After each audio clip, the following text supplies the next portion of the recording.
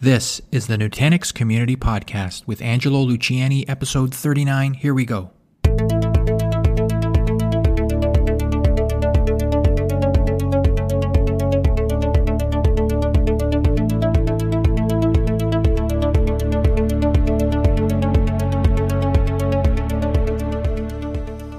Hello, everyone.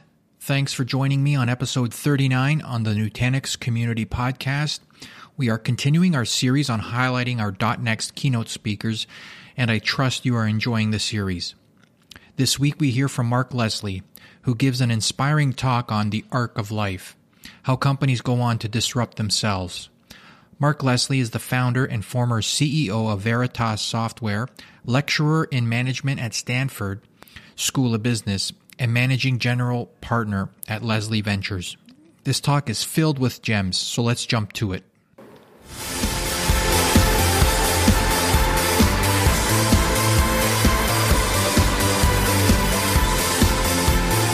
Thank you, Mark. Thank you. And Mark needs no introduction, but I'm sure we can talk about Mark being the co-founder and CEO of Veritas, which has its arc of its own life now, looks like, as a separate company. And you were also one of the first board members at VMware as well. Yes. And from what legend might have it, there was also some talk of Veritas acquiring VMware in the very early days. Yes, there was. Wow. So, Mark was going to talk about the arc of life, how companies really disrupt themselves and go on and do to second and third and fourth acts. So thanks, Mark, for doing this. So I've been in the technology business longer than most of you have been alive. I've been in the technology business for 50 years. I joined the technology business in 1966, joined IBM at that time. And over the years, I kind of observed companies come and go. And as you see companies come and go, sometimes companies endure. Sometimes they stay, they live on. Not just live on, but they live on being relevant. Now, Dheeraj mentions that I teach at Stanford, and one of the things that you do when you teach is people ask you questions, and you need to explain things to people, and when you explain things to people, you rephrase it 52 times, and you keep trying to add something to it, and sometimes out of that falls an idea that you can kind of put into a framework, and that's kind of what we have today. And so this presentation is about how do you build, not how do you build a company, but how do you build a company that sustains, that endures, that stays over time. So we look at the corporate life cycle. This is the good part over here. You have a startup. You have this, typically very high growth stage. You have this early maturation, and then companies move into the dark side, late maturation, decline, and death. And we've all seen companies come and go and die. So one of the variables that matters here is time. Some companies come and go in the blink of an eye, and some companies take 100 years to come and go. But companies tend to come and go. And they come and go, the thing that drives this thing is market forces. That would be something like Uber and taxis being disrupted by Uber. Political climates, things like the tobacco industry was profoundly changed to the political climate in the United States. Economics, the Great Recession of 2007 and the crash of Lehman changed the life of a lot of companies, particularly in the financial industry. And popular trends. One of the trends that we see every day in our life is mobile versus desktop and web. And we've seen that be a consumer-driven choice that has changed the industry. So all of these things happen, and over time, they affect companies. So many companies traverse the arc of life. Let's talk about, first of all, Kodak and Polaroid. There was never a place you could go on this globe that you couldn't find a little kiosk with some little yellow boxes, from Kodak. Kodak figured out all the things to do with digital photography before anybody else in the industry. They had all of the patents, they had all the inventions, and they died. And they died a kind of a very ugly death. They couldn't even sell their patent portfolio. And Polaroid was, of course, put out of business by the fact that the one thing they had in life was instantaneousness, and that got also subverted by the digital revolution. And these companies did not survive. They just basically went over to the dark side and to death. But they're not alone. They've got a lot of company out there. There's a lot of names that you guys, probably a lot of you guys have worked for these companies. They've come and gone. If I had a slide that was 10 times the size, I could fill it up with names. I promise you that. So some companies actually transform. And that's kind of an interesting thing. Some companies actually survive. And I picked Nokia as kind of an interesting case. They began as a paper mill in Finland in 1871. So they're 150 years old. They evolved into a rubber manufacturer. They evolved into the telecom market. I don't know how you get from paper to rubber to telecom, but whatever. They entered and came to dominate the mobile phone business. So they had these amazing transformations. And they built this really, really big and successful company. And after a catastrophic loss in mobile phones, as it changed to smartphones, they ended up selling the division to Microsoft. Now, the interesting question is with their culture. This is a deeply embedded culture of 150 years, a culture of transformation. Will they and can they actually transform and rise again? And so this is a company that I'm going to go, kind of keep my eye on and see what happens to them. And I'm hopeful that they'll find a new way to do this. So one of the things that's going, and one of the things in the world we live in today, that time is compressed.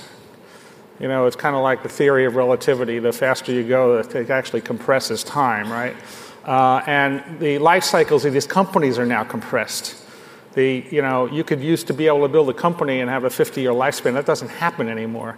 Very, very rapid technological change. All this stuff: computers, robots, cloud, big data, deep learning, all kinds of things. There's 50 more, items we could put there. Very, very rapid innovation in business models. One of the revolutions that's going on today is that people are taking really, technology has now become very simple to do and applying it to old businesses and disrupting them in new ways. Uber, Airbnb, these are really interesting examples of those things. And I would say that only the paranoid, and more importantly, only those who transform will survive. You have to both be paranoid and be willing to actually do something about it. So how do you create a new opportunity? You have this little life cycle in front of you, and you're sitting there and looking at it, and what you have to do, my experience personally, is you have to go build a new arc. And building a new arc means that you have to go take some risk, and you have to do some new things, and you have to transform in ways that oftentimes are uncomfortable. There is a sweet spot of optionality. And when I was developing this idea, an idea like this, I probably spent 3 years thinking about this. And one of the things that I came away is one of the most important insights is there actually is a sweet spot. The sweet spot says that you can look at a point of maximum optionality. And what we mean by maximum optionality, if you look at the point in time when you're least likely to be thinking about it, least likely to do anything about it, is the time when everything is going great. You're growing, you're making money, you're hot. You look like Nutanix looked this morning, right? We saw all these great partnerships and everything like that. That's the time to actually be thinking about who you're going to be in 5, 7, 9, 10 years from now. That's the best time to do it. And as you move away from this maximum point of maximum optionality, it gets harder and harder and harder. So when you're a startup, you can only do one thing. You either live or die in that one thing. And as you start to mature as a company, it becomes harder and harder to do it. And once you get to the downside, once you get to the dark side, once you get to the decline and death, there's no resources. There's no money. There's no human resources. There's no reputation. There's no currency to buy other companies. There's nothing. You have no resources, and you're basically laying off people and shutting factories and things like that. So a successful transformation strategy can actually create a new growth strategy. So you not only go do it once, but you do it more than once. And if you make that who you are, if you make that your identity, then you have the opportunity to create a brand new trajectory for your company. Now let's look at some examples. Oracle is a truly, I spent a lot of time doing the survey and thinking about companies and said, who's a poster child for this? And Oracle is a great example of this. A very strategically driven company. So it was founded as a company called Software Development Laboratories. They spent a lot of time consulting, looking for product market fit. They ended up in the early 1980s in the relational database wars between them and about 5 other companies. And their strategy was to be on every platform and therefore to go capture what was called the ISVs at that point in time, people who then built on top of their stuff. And it was a very, very successful strategy. If you look at their arc, they were in the database business. They were successful. They vanquished their competition. They became dominant. And then they looked around and said, so now what? Where to from here, right? And they basically decided to get into the client-server ERP applications business. Now, this is an interesting decision they made because this is the business that drove their business. They basically declared war on all the people that were pulling them in the market. They declared war on SAP, on PeopleSoft, on Siebel. They declared war on all these guys and said, we're going to go do what you do, and we're going to use our own database, even the ones you're using, right? So this was an extraordinarily courageous thing to do. This was tremendously risky and tremendously courageous, and they won. They then went and did a hostile takeover of PeopleSoft. They did a roll-up of the enterprise applications. They really changed the kind of character of our industry by doing so. It was the first time there was ever a hostile takeover in Silicon Valley. And they kind of rolled up this whole thing. Now, Oracle at the time they did this, had never actually bought anything. They spent 25 years never buying anything. And then they rolled up the entire industry. They went on to do an acquisition of Sun Microsystems in the hardware business and became a full systems manufacturer. And today they are, of course, driving into the cloud like everybody else. So if you look at Oracle, they really had at least 5 transformations. And as a result of that, they are a relevant, important, meaningful company in the world today. Little sidebar, Sun Microsystems, I just mentioned them. They were in the workstation business. They went into the file server business. They went into the dot and the .com business. They went into the mainframe replacement business. This is a great company. And then they had an opportunity to transform themselves into a software company. They had the best operating system software in the world. And if they had said, okay, instead of being, flogging our hardware, we're going to go out and make our software the best there is, their version of Unix, there'd be no Linux today. So they basically missed the opportunity to make another transformation, and they went over the edge. One more, little picture of arcs of life. We look at Amazon, paper books to ebooks and readers to all products to merchants to other devices, things like Kindle Fires and Echoes, and finally to Amazon Web Services. I mean, an amazing company in terms of the new businesses they've gone into and the things they've done. And of course, this comes from my own kind of background. At Veritas, we were a company that was transformative. And the reason I was able to see this is because I actually lived this. So Veritas was a startup in a different business, and I was on the board of that company and stepped in as CEO of the transformed company, the new company. Went from being a systems manufacturer of fault-tolerant systems to a software systems company in 1989. It was a restart. We had some great years in that business. In 1997, we entered the backup market for the first time.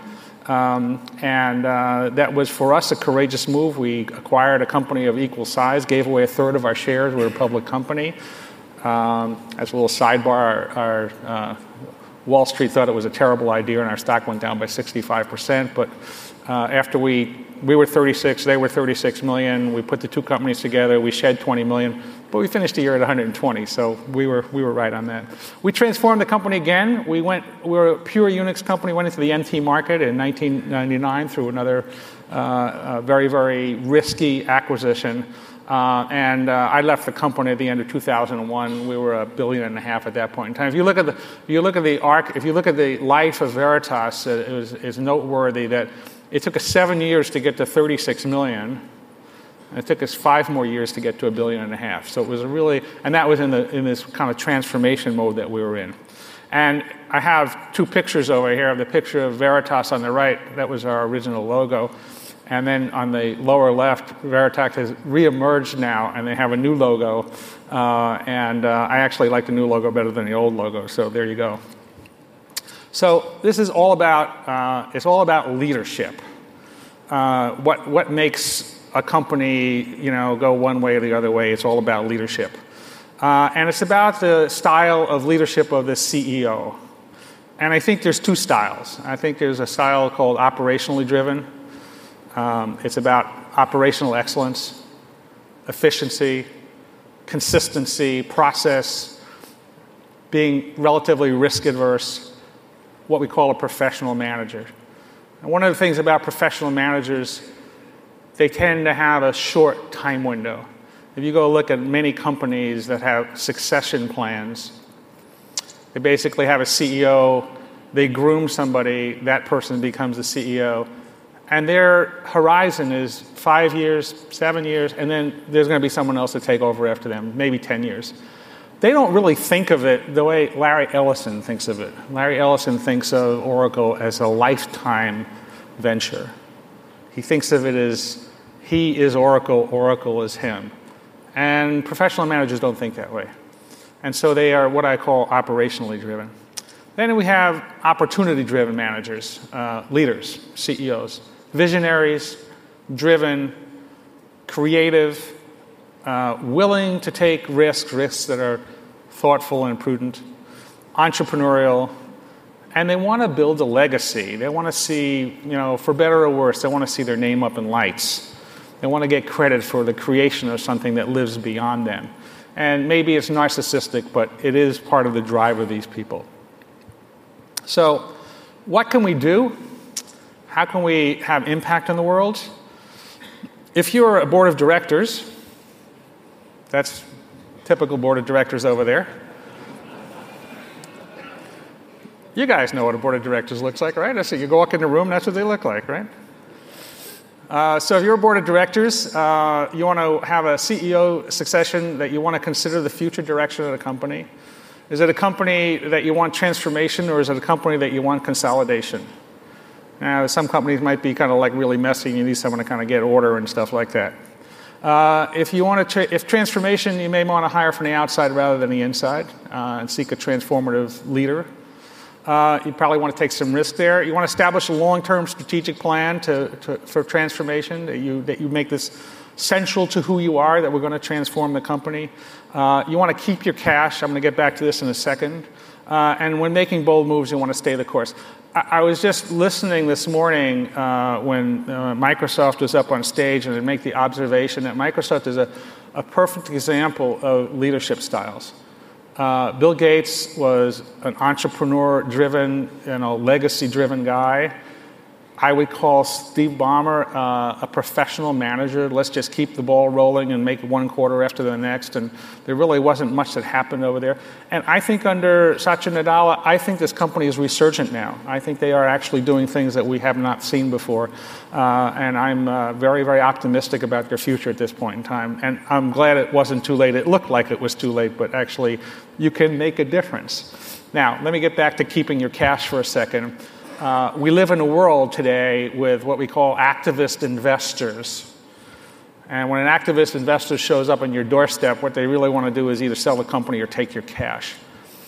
I'm here to tell you there are no investors out there. There are traders. Every person that calls himself an investor keeps one finger on the sell button.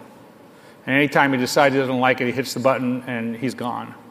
So when an activist investor comes in and they want to come in and take your cash, they basically say, okay, you're going to do a share buyback. The stock's going to go pop a little bit. You're going to get rid of your cash. And when the stock pops, we're going to hit the sell button and leave. And what you've accomplished at that point is you've given away your optionality. Cash equals optionality. Cash equals the opportunity to do things that you couldn't otherwise do. and you can't give away your cash. So I am a very, very negative on this active investor in this whole kind of world that we live in today of short-termism. You're a CEO, you are the steward of the future. You own the future of the company. The investors don't. The investors buy and sell shares and they hope to make some money on it. But you're the one that has to worry about making the quarter, not this quarter, not next quarter. But I spent, many, many years as a public company CEO, and if you don't worry about making the quarter in 5 years from now, you will not make that quarter. So you are the steward of the future, and you have to worry about that. Now, what can you do as an executive team? Now, you notice the picture of the executive team here? These are the superheroes. Establish a 5-year quantum leap strategic plan. I'm a big believer in strategic plans. You have a strategic plan, it informs your local decisions. When you have a vision of the future and you know where you're going, every day when you make decisions, you can make them that are a little bit more consistent with that future than without. So you have to kind of have a picture of the future that has meaning to you. Evangelize the vision throughout the company at every opportunity. You have to get everybody on board. You have to get everybody singing from the same hymnal. Encourage autonomous decision-making and experimentation.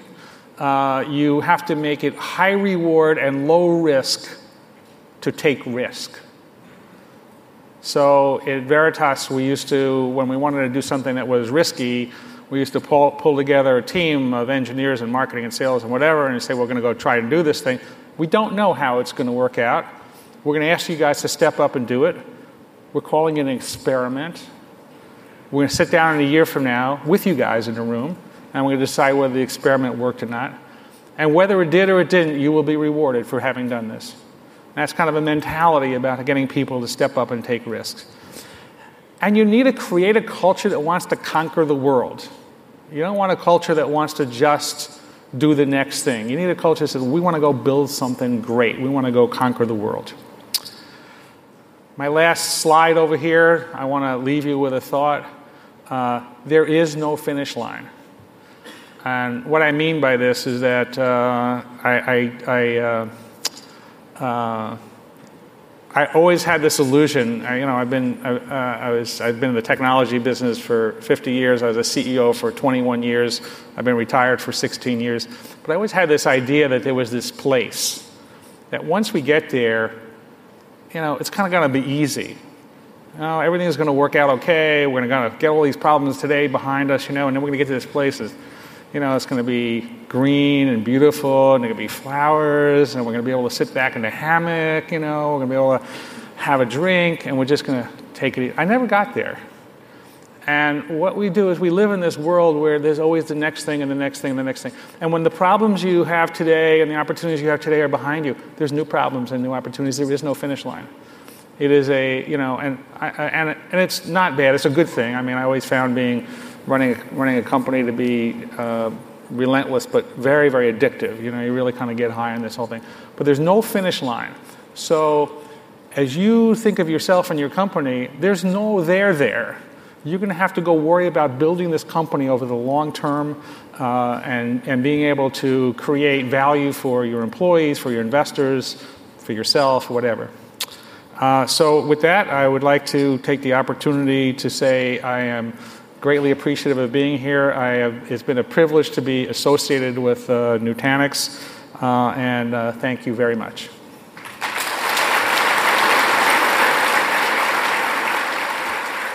Thanks for listening. You can find show notes on the Nutanix community blog at next.nutanix.com.